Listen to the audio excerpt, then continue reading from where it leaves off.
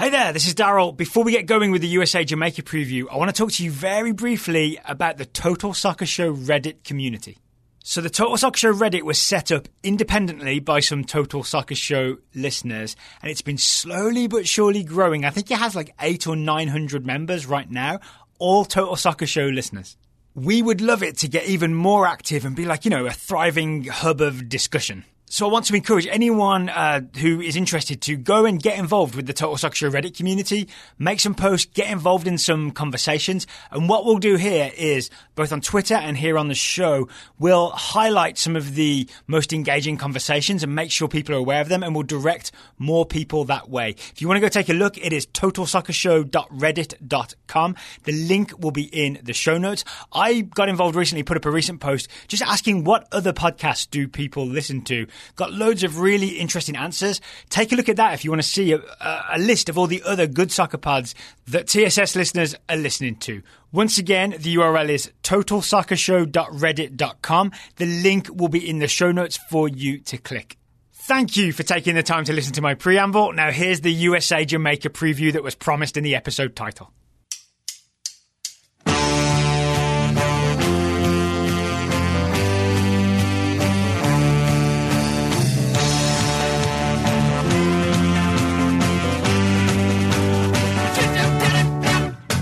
Hello and welcome to the Total Soccer Show. My name is Daryl Grove and I'm joined by a man who's got Gold Cup semi-final fever. His name is Taylor Rockwell. Hello. Hello. I don't know what the symptoms are. I turn gold and I get slightly depressed about America's intentions. Those are the exact symptoms. Okay, cool. Yeah, and you have all of them. Okay, that checks out. And also you're busy Wednesday night. Yes, watching this is the true. game. So yeah, it is Wednesday night, 9:30 Eastern, we're pretty sure, from Nashville at Nissan Stadium, USA versus Jamaica in the Gold Cup semi-final. Big picture, for me, let's see if you agree, this is the first good team we're going to face. Like, Curacao were better than expected. Panama were a B team. Trinidad were bad. Trinidad. Guyana were not good. Trinidad. It was not good, right? Bravo. They're out. Bravo. Jamaica, I think, are a pretty fine team. I mean, yes, in terms of what they've already done in the competition, but then factoring in the beating that they gave the United States earlier in June. Yep, literal and scoreline. Yes, I would say they're definitely the strongest team the U.S. has faced so far. So is it fair to say then that this... I feel like I'm doing a prosecutor thing. Is it fair to say, Senator, that this is... Well, you're not rubbing your suspenders, but otherwise, yes. I'll do it on my T-shirt. I'm no big city lawyer. I'm no big city football pundit. I'm not Matt Doyle. Is it fair to say that this semi-final against Jamaica is the biggest test of the Greg Berhalter US men's national team so far? Yes. Yeah, 100%. right? I mean, I'm pretty confident in that. It's the best team we've faced in an official competition. Yes, so everything else has either been friendlies or, as we've already established, teams that aren't as good as Jamaica and not in as competitive of environments. So yes, I think this is the biggest game so far, especially when you look at sort of the reaction to Berhalter's U.S. national team of late, especially with the result against Curacao factored in there. The one we won 1-0? Yes, exactly. I think this is one, though, that people will be looking to as, does the system hold up at all against Jamaica? Does it crumble? Does it hold up against a decent team? Yeah. Yeah. And then the other thing is there's the Berhalter argument of we can lose the friendlies as long as we learn stuff from them, right? So if we lost that friendly to Jamaica, we did not look good. We got pushed around. It was a lot of second-string players, but we're supposed to be learning things. Now's the real test, right? Berhalter's had a whole, 2/3 of a tournament to, get the team all on the same page. The system should be firing. This is the test. It is. So... with that in mind, maybe we should talk about the players that we will be tested against. Yeah, let's talk about Jamaica. So I had a good long look at Jamaica versus Panama, and I think I know a few things about Jamaica. What you got? All right, so I'm going to share them with you and with listeners. How about that? All right. So Jamaica plays either a 4-2-3-1 or a 4-3-3, but the really, really similar thing is that when Jamaica have the ball at the back, one of the central midfielders, and it's been Michael Hector, drops back between the two centre-backs. The centre-backs spread wide and the full-backs go high. Right. And that's important because the full-backs are Alves Powell. I made him Brazilian. Yeah, you did. Alves Powell. It's not Danny Alves. If it was Alves, we'd be in trouble, right? Yeah. Alves Powell, who most MLS fans will be familiar with, right? Right back for Portland, loves to get forward. And Kemar Lawrence, left back for New York Red Bulls, who I just think of as sharp.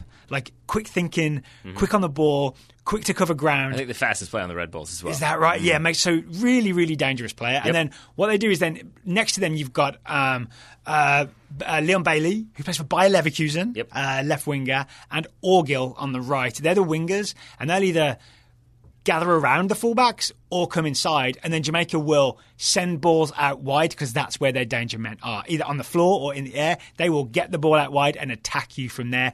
That's what Jamaica likes to do. Right. So then the question becomes, how does the United States deal with that? But before we get into how the United States deals with that, we should probably talk about some other aspects of Jamaica's game. Yeah. Because I would say, like as an example, going all the way back between the posts, it's easy to forget that they have Andre Blake back there. Who is quite good and has proven himself in Major League Soccer to be quite good, and against the United States especially has proven himself to be quite good. So like I think that it's one of those spots where like in the past you look at a Jamaica team and you think like, oh, they've got this guy and this guy, but that's about it. And it's just, I guess I use that as an example of how kind of consistently good this team is across all spots. Yep. I think that's a good example. I also want to talk about their midfield. Sure. So if you remember when we played them in the friendly, we talked about how Jamaica kind of dominated the game, was they dominated our attacking midfielders, right? It was Lambert and Watson were the two defensive midfielders, and they just knocked over Mihailovic, knocked over Roldan anytime they took more than one touch. Hector's 6'4", by the way. Yikes. And Hector, worth noting just in terms of quality, like you mentioned, he's on the books at Chelsea. Chelsea bought him about 3 or 4 years ago. They've since loaned him out to Eintracht Frankfurt, Hull City, Sheffield Wednesday. But this means he's a pretty high-quality player to still be on the Chelsea books. That's it. Is that going down? Where are we on Hull City versus Sheffield in terms of... I think similar. Okay. Yeah, all right. Similar. I mean, but championship, right? And he's played in the Bundesliga, and he is officially... a Chelsea player. I mean, that makes him as good as Matt Miazga, say, if we're just talking about who you play for and where you get loaned to. Yeah, okay. Yeah? Okay. But I think that's the real challenge here defensively. Like when the US has the... We talked about what Jamaica do attacking, right? But when the US has the ball, the challenge is going to be, do we let those two defensive midfielders dominate us by... Because some of them, like Michael Hector's also a centre-back. He's like a really, really defensive player. That's how they go about it. Do we let him dominate Christian Pulisic, and do we let, say, Javon Watson dominate Weston McKennie like we let happen to Mihailovic and Roldan? Well, like, not to be difficult, I don't know what that means, though. Like, what do you mean, do we let them dominate them? Well, for example, like I would say Mihailovic let it happen by taking too many touches and just letting them come and tackle him, right? I would say not letting them do it is Christian Pulisic's got to be, when he receives the ball, if his back's to goal and, say, Michael Hector's coming up behind him or is pressed up against him, he's got to be quick, right? He's got to lay that ball off, do a quick 1-2, and find a way around Michael Hector. So you want to see quick passing. It's not like you want to see like midfielders come in and smash those midfielders. You want to see basically the United States not let the physicality impact their players. And I think the way you do that is to not slow it down and get into physical battles. You do it with speed of play so that you can sort of get away from them quickly and just get the other side, right? So run away, but in like a tactical way. Run away, but move the ball around as you do it. All right, cool. Yeah.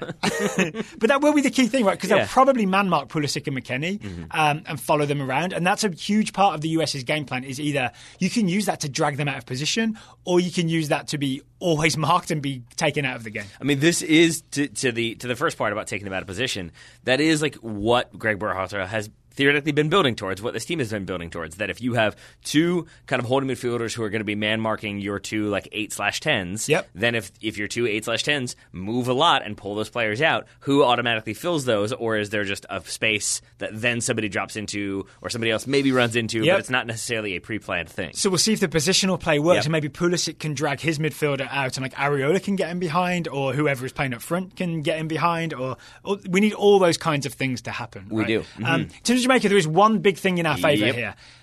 Their centre-back, Damien Lowe, son of Richmond Kickers legend and Andy Lowe. Legend is the right word. 15 goals in 16 games. That'll do it. Damien Lowe, who plays in the USL Champion... No, he's gone abroad to Norway. He plays for Start. He's like a really big physical defender who wins a lot of stuff. He's suspended. He is. 2 yellows. That's kind of big for them because he's always their first-choice centre-back. So Jamaica have a huge question. Do they move Michael Hector out of central midfield where he is so sort of dominant and make him the low replacement at centre-back and then have a slightly weaker defensive midfield? Or do they just draft in their second or third choice centre-back? Yeah, and I think U.S. fans should be optimistic if we see Hector dropped in. I think that would be a mistake from Jamaica, in my opinion. Because you think he's more dangerous in midfield? Yeah, because I think he's already proven that he can be a problem to the United States and has been a consistent performer in midfield for Jamaica in this tournament. And a pretty smooth passer as well, not like a clumsy defender playing midfield passer. He looks, despite being 6'4", he looks perfectly comfortable in midfield. Yes. Kind of like the Jamaican Matic, maybe. All right. Yeah. I like that. So then it comes down to who else might be in there. We think maybe Lambert, who was one of the physical midfielders against the United States in the friendly. Who also is a centre-back / central midfielder. So my guess is either Lambert plays centre-back or Lambert replaces Hector in midfield and Hector plays centre-back. But either way, they don't get to have their first choice defence in midfield. They don't. They will have Sean Francis, who started, I believe, every game of the Gold Cup so far. And he's the one in USL Championship with, I believe, Louisville City. Good research. Thanks, and then the other midfielder is very likely to be, in my opinion, Javon Watson, who MLS fans will be familiar with. I think he's played for Dallas, he's played for Houston. He's also now in the championship with Oklahoma City Energy. There we go. Yeah. What about up top? He'll be excited just to see a bigger city. Yeah, that makes sense. So you mentioned... I have friends from Oklahoma City, by the way, so I speak from knowledge. You can make all the jokes you want, buddy. We mentioned Bailey and Orgil briefly. What about Shamar Nicholson? You've watched more of Jamaica than I have. Yeah. What do you make of him? What should the United States expect there? He looks like a happy runner. Okay. Right? He will charge all over the place and maybe cause you problems defensively. Happy runner. He also, what I see, because Jamaica like to play wide, what Nicholson will do is he'll show for the ball. If the ball comes into his feet, he's very good, from what I saw, only one game. He's very good at then laying the ball wide, say to Orgil or to Bailey, and then charging into the box, ready for the next phase, which is maybe a cross. I mean, that's classic centre-forward play, right? Receive the ball, play it wide, get in the box. That's like a basic plan for a centre-forward when you trust your wingers. Yes. Yeah. So then he won't necessarily be running into the spaces out wide to try to create overloads. Do you expect him to stay more central? I honestly don't know. Okay. I can't speak to that. I think that is one possible opportunity. But then, honestly, who fills this space in the box? Right. Yeah. True. Yeah. Maybe one of their many 6'4" defenders. Maybe. I also think it's worth spotlighting Leon Bailey. Again, Bayer Leverkusen. Yep. A dangerous, but he's not just a Bundesliga player who's on the bench. He's one of Leverkusen's danger men. He is on the books at Bayer Leverkusen, but he's not just on the books at Bayer Leverkusen. Yeah, he's on the field at Bayer Leverkusen and doing damage. So left-footed winger, very capable of going at you, taking you on. I think this is the biggest challenge Nick Lima is going to face. Ooh, that makes sense. Right? So this is going to be Nick Lima, we think, has stood up really well defensively and has made good decisions about when to get forward and when to come back. Suddenly now he has Kamar Lawrence and Leon Bailey to deal with. This is Nick Lima going up against Lucy Bronze and Nikita Paris. Yeah, there we go. I mean, because that left side of Jamaica is far and away the best left side we faced against any team in the Gold Cup so far. Yeah, Bailey and Lawrence. It's a lot of speed, obviously, as we've already talked about. But then, the crossing ability of Lawrence, the shooting ability of Lawrence, and the overall ability of Leon Bailey. I'm a little bit nervous. I'm also impressed with Orgil. I'd never heard of him before. He's the number 6 who plays right wing. He works really hard defensively, so he will... And I think that's important because we're probably going to have Pulisic and Areola, and we often focus on trying to get the ball to Pulisic, right? So Orgil, I think, will help out Powell defensively, and I think he'll actually make it quite hard for us to exploit any space because he's so willing to get back and do the hard work to defend. And then he's dangerous when he goes forward as well. Berhalter specifically mentioned him when he said, we know they have quality players like Bailey and Orgil, so they're really aware. The US is really aware of Orgil. All right. Yeah. All right. So whose name I might be mispronouncing? Well, I mean, Orgill. Yeah. Why not? Okay. I think you've about got it. Okay. And if you didn't, then there's no way you could have not known that was coming. So anything else you wanted to talk about with Jamaica? The one sort of maybe wild card is Darren Mattocks. Yeah. People will be familiar with Darren Mattocks. Speaking of pace, he's that player that has that weird thing where he slows down and then it's a sudden burst and away he goes. I could see some players getting caught out by that, like Michael Bradley, for example, might get caught out by that. Some of our defenders might get caught out by that. He didn't start in the quarterfinal against Panama, came off the bench immediately, and I mean immediately, won a penalty, like big direct ball into the area, and he got fouled just inside the area. Then he won the argument with Nicholson about who takes the penalty, and then he dispatched the penalty with confidence. So there's a chance that 15-minute game-winning cameo might have earned Mattocks a start, maybe either alongside Nicholson or maybe just underneath him. I'm going to guess that it's been his role in this tournament to get 15 to 20 minutes. Actually, that has been his role. I'm not guessing that. Yeah. But that has been his consistent role, and I think therefore you bring him in maybe if you're Jamaica if it's like 0-0 or maybe if you're trailing or maybe if you're trying to see out a win, either way, I think you bring him in the final few minutes to go at a U.S. back line and kind of keep them guessing, keep them thinking. Yeah. Okay, one other name to mention Basically, I think I just said that he's definitely coming in no matter what. One other name to mention, I don't know a lot about him. Junior Flemings plays for Phoenix Rising. He is in the 4-2-3-1. He is often the attacking midfielder. Okay. Like he's the one playing underneath Nicholson. That's a possibility. That was one of my question mark spots. Yeah. Or they could go 4-3-3 and have an extra defensive midfielder and do it that way. Yeah. I wouldn't be surprised if they go 4-3-3 against the United States and not have a sort of not luxury, but an attacking player in their midfield. Yeah, because that way they can find attacks elsewhere, but they can solidify the midfield, and maybe with an extra body, knock some people around again, and still get those fullbacks forward because that's what they're gonna do. All right. All right. So before we talk about how the US either responds to some of these threats or exploits some of these opportunities, because every crisis is also an opportunity. This is true. Today's show is sponsored by Dollar Shave Club. Can't stress enough the quality of the Dollar Shave Club products, and they spent years developing, crafting, refining everything, and we have been using those products in our separate showers, haven't we, Taylor? We have. We abandoned the joint shower. You didn't want to use that anymore. You felt like it was weird that we were both showering at the same time. Which I should add, I say that in jest. We have had opportunity to do that when on tour. We have never done that. I would like a ghost moment where like I shave you from behind, but no, I guess maybe that's not going to happen. It's not efficient what we're doing in these separate showers. It's not. And it's slightly not efficient to use all of the products, like to do like the full shaving process because they have so many options.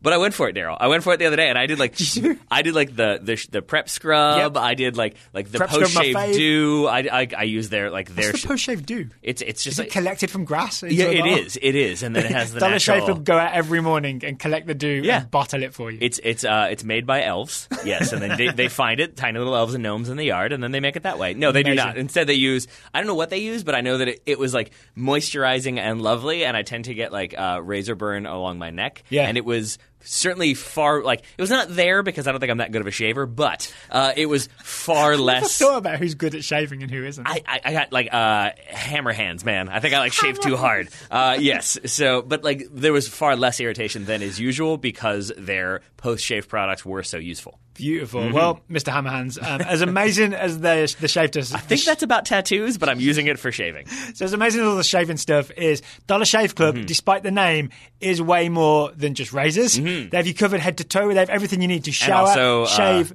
and I was going to say, and elf/gnome products, I think, as well. But those elves are well paid. That's true. It's above minimum wage. They have everything you need to shower, shave, style your hair, brush your teeth, and yes... even wipe your butt. What? They have the one wipe challenge. They do. Yeah. They do. Which are sometimes nice and useful. And I'll say that, and I'll leave it at that. Soothing. Yes. Is the word I use. The other great thing about Dollar Shave Club is they can keep you automatically stocked up on the products you use. You get what you want whenever you need it, whether that's once a month or a few times a year. You choose. There we are. And right now, you can put the quality of Dollar Shave Club's products to the test. Their ultimate starter sets have basically everything you need for an amazing shower, close shave, or clean teeth. The best part is... It's pronounced teeth. Teefs? All right, Teefers. The best part is you can try each one for just $5 right now and get all those treasures out of your Teefers. After that, the Restock Box ships regular size products at regular prices. Mm-hmm. Get your starter set, your ultimate starter set. Do it. For just $5 at dollarshaveclub.com/TSS. That's dollarshaveclub.com/TSS, which is pronounced Well done. Thank you very much to Dollar Shave Club for sponsoring today's episode. We've talked about Jamaica, what Jamaica are going to do. Let's talk about the United States and what we would like the United States to do against Jamaica. All right, let's start with lineup. Sure. We can assume that barring Zardes versus Altidore, it's going to be the same lineup. Is that right? I would assume so. We're going to have Longo and Zimmerman, because they seem like the first choice centre-back pairing. We're going to have Lima and Tim Ream. Mm-hmm. We're going to have Stefan in goal. We're going to have Bradley as the 6. We're going to have McKennie and Pulisic as the attacking mids. Areola to the left. Boyd to the right.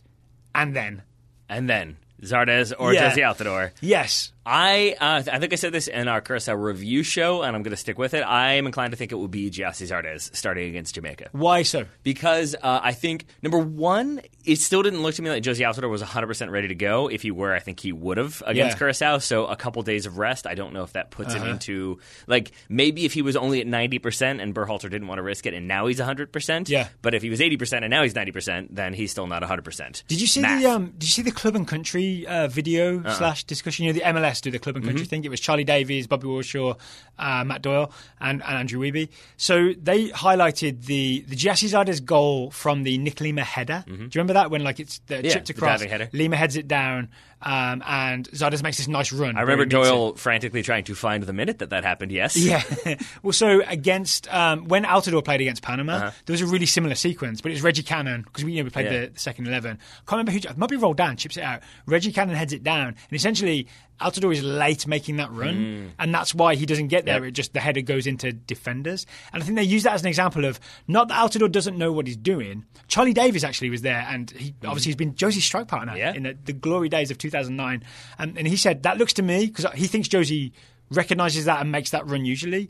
That looks to me like he's not match sharp. Yep. And that's why he didn't quite make that run. So I think there's an argument that Altidore, at least in that Panama game, which wasn't that long ago, is not match sharp. I would agree. And that is still troubling, though, because if you go back to that Curacao review show, I talked a little bit about how I didn't love Gyasi Zardes' first touch, which is not breaking new ground. But this was the first time that I felt like I saw players not pass him the ball because there was a threat of a turnover or conceding possession or a counterattack. Or you don't get a great ball back. Or you don't get a great ball back. But I guess my concern then would be that against Jamaica, who we've already established can be physical and are very fast, so that if you're Gyasi Zardes, it's going to be incumbent upon you to have that first touch, to have that good control. Yep. If you don't, then Jamaica are more than capable of not just winning that ball off of you or knocking you off the ball, but then, as we've talked about, have the technical ability to then combine through the middle, play their counterattack out wide, and there are lots of problems. They'll counter very quickly. Yeah. If there's any loose touch that doesn't go back somewhere, they counter very, very quickly.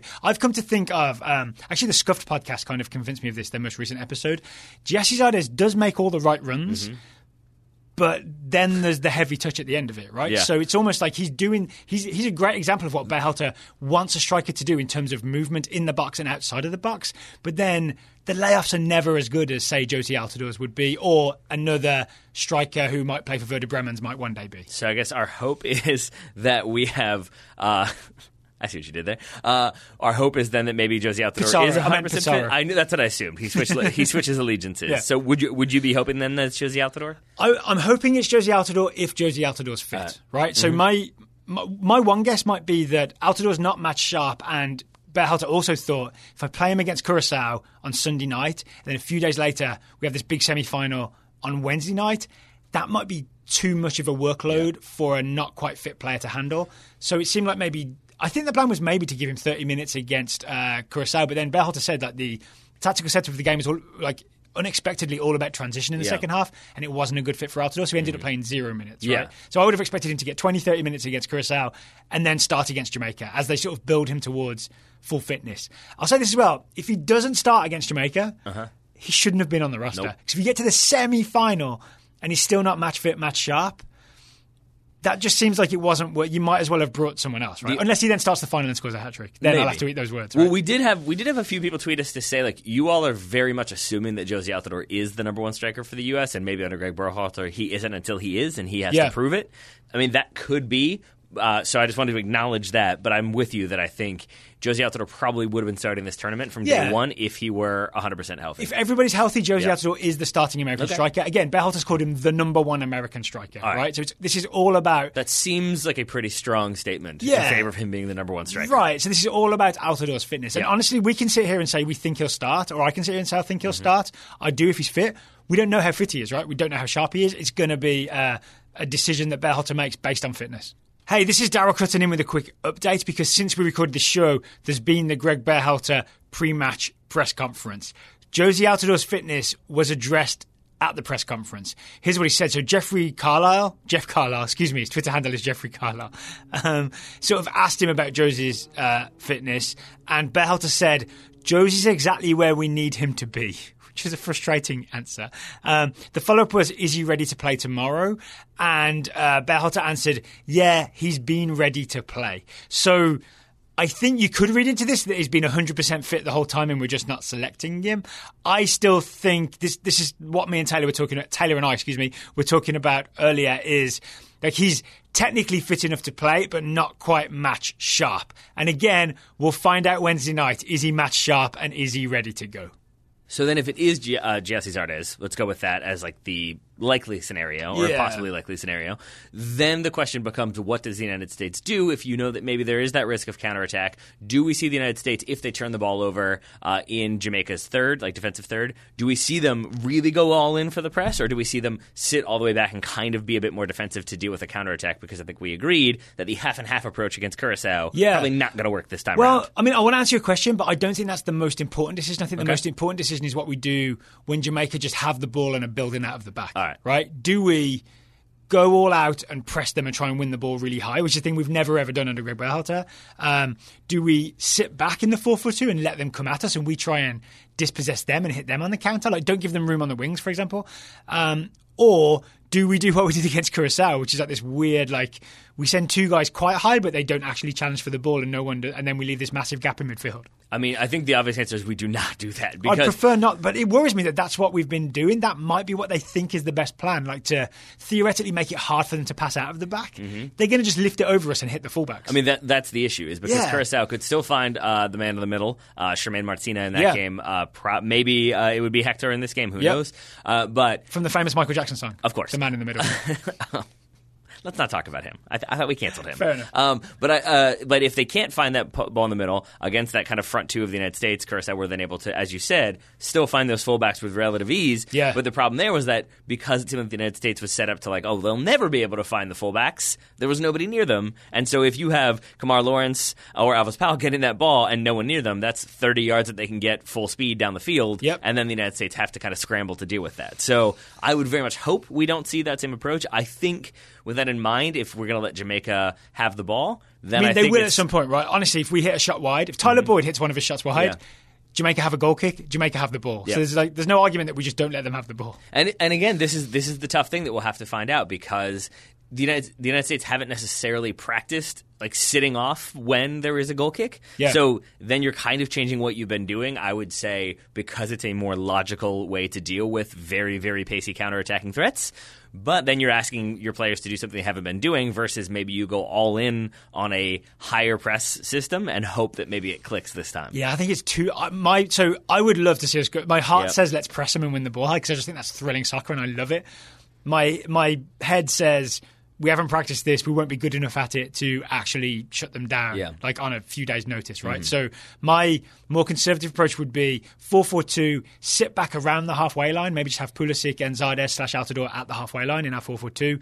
And then at least you make sure that if they're hitting balls to, say, Lawrence and Bailey on the left side, or Powell and Orgel on the right side, at least we'll have squeezed the space a little bit, and there won't be room for them to play into, right? There won't be room for Lawrence to run in behind, because we'll be back there and we'll have numbers. All right. Yeah. I think I'd do that. Everything you said makes sense, and I think normally I would agree. I'm going to 100% disagree with you this time, because to me, that is then completely changing what the United States has been doing. And if this whole idea is we're kind of adjusting here and there, we're tinkering here and there, but we're building towards a consistent style of play, to then sit back, you can't then have everybody sitting back behind the ball, or everybody kind of sitting back deeper, but then also play this high-intensity passing and moving style. It doesn't really work that way. Do you think? I think it's possible to sit back in the 4-4-2. I'm not talking about sitting all cowered on the edge of our own area. I'm saying behind the halfway line. So we don't even go and pressure their centre-backs until they get that high up the field. And then the space is squeezed a little bit. But once you win the ball back, you can still then, assuming that you have control of the ball, then maintain possession. Then we can spread the wingers wide. So it's all about essentially inflating and deflating between that 4-4-2, and then we spread wide when we get the ball, right? Yes, but it took you a while to even explain that, and it takes it longer for them to play that way. So your idea of then we'll get the ball, then we'll spread wide, then we'll keep possession, then we'll get everybody into the right spots, then we'll get right there. Necessarily, that means you're doing it slowly. I mean, somebody has to have the ball and slowly possessing, and I think it's really hard for the United States to go from kind of wait everybody get and then play fast. That doesn't seem like a thing that they know how to do necessarily. So I feel like if you sit back a little bit more, it's going to be a slower game. So you're arguing for the full press? Go for it, try win the ball high. I mean, I'd love to watch it. I'm not going to argue with you, because I would enjoy it. Because I think your style works. I think it's what the United States has done historically, and I think it's how you get a 1-0 win against Jamaica in the Gold Cup, or a 2-0 win maybe. Yeah. If they're stepping too high at the very end of the game. but it feels like it's going against what we've seen the United States trying to do. Maybe I'm wrong, but that is my feeling, and I would rather see the United States, I guess, go for it and win, hopefully, but like win by going for it than win by doing what has worked historically. That sounds incredibly strange to say. I'm basically saying this thing that worked in the past that will probably work again, don't do that, do something else that might not work and hasn't worked before. So, but I guess what we're both arguing for is not the weird in-betweeny thing we saw against none of that, Curacao, where we're up high, but we're not pressuring the ball. We're just theoretically in the way, and then even not that good at being in the way. Yep. Yeah.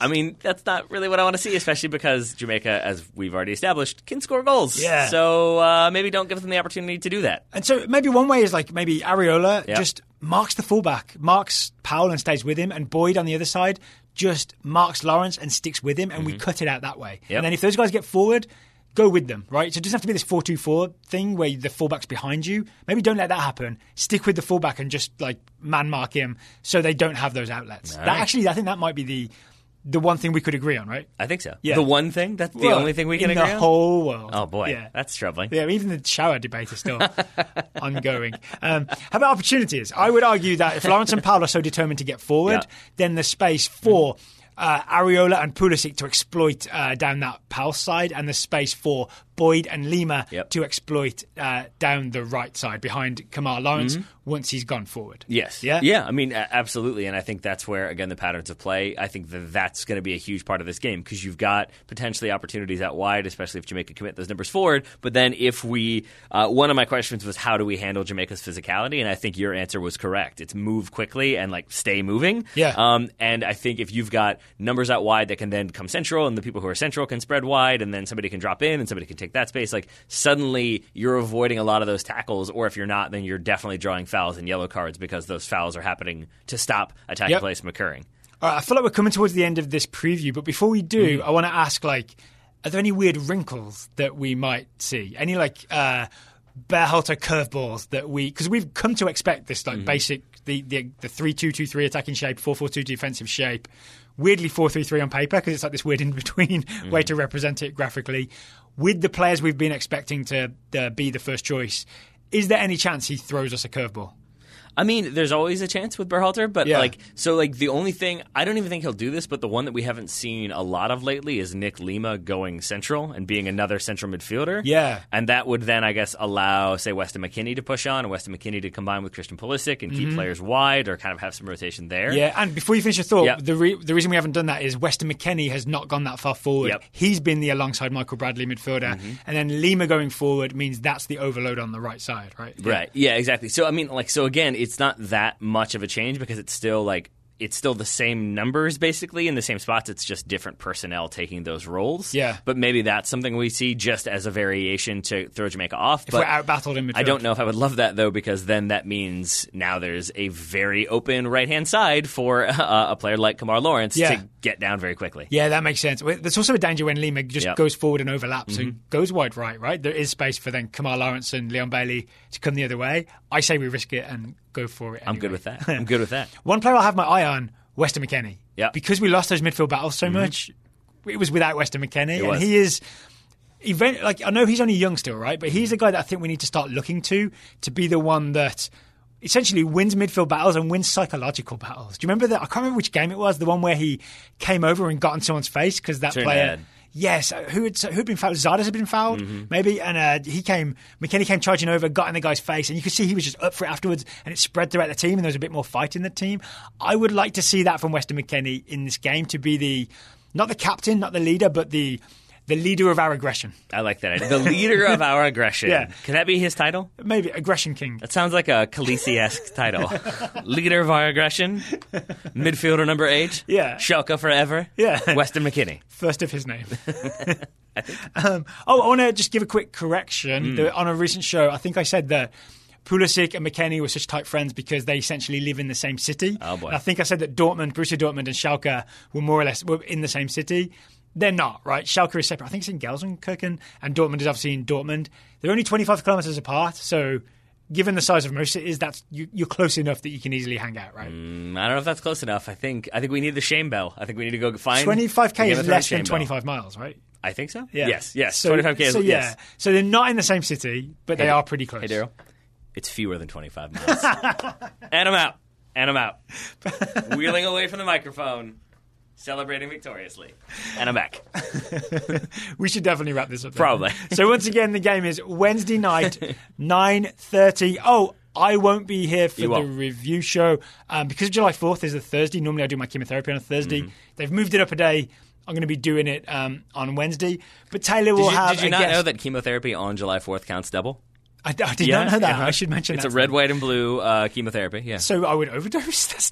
Sounds like a terrible plan. This is why you're not a doctor. Stick to soccer podcasting. You're good at that. I'm not a doctor. Yeah. You sure? Yeah. Okay. Yeah. I thought I was. You're a doctor of tactics. The doctor of pressing. So I won't be here on Wednesday, probably Thursday or maybe Friday. But Taylor will have guests who are smarter than me and maybe less annoyingly optimistic. So some of our listeners might enjoy that even more. Ready to wrap it up? I think so. All right, Taylor Rockwell, thank you. No comment on the other things that you've just said. Thank you for taking the time to talk to me today. Right back at you, buddy. We're off to watch USA versus England in the Women's World Cup semi-final. But by the time you hear this, you'll already know the result, and we should already have a review show out. So please check the Total Soccer Show feed for the US v England review show.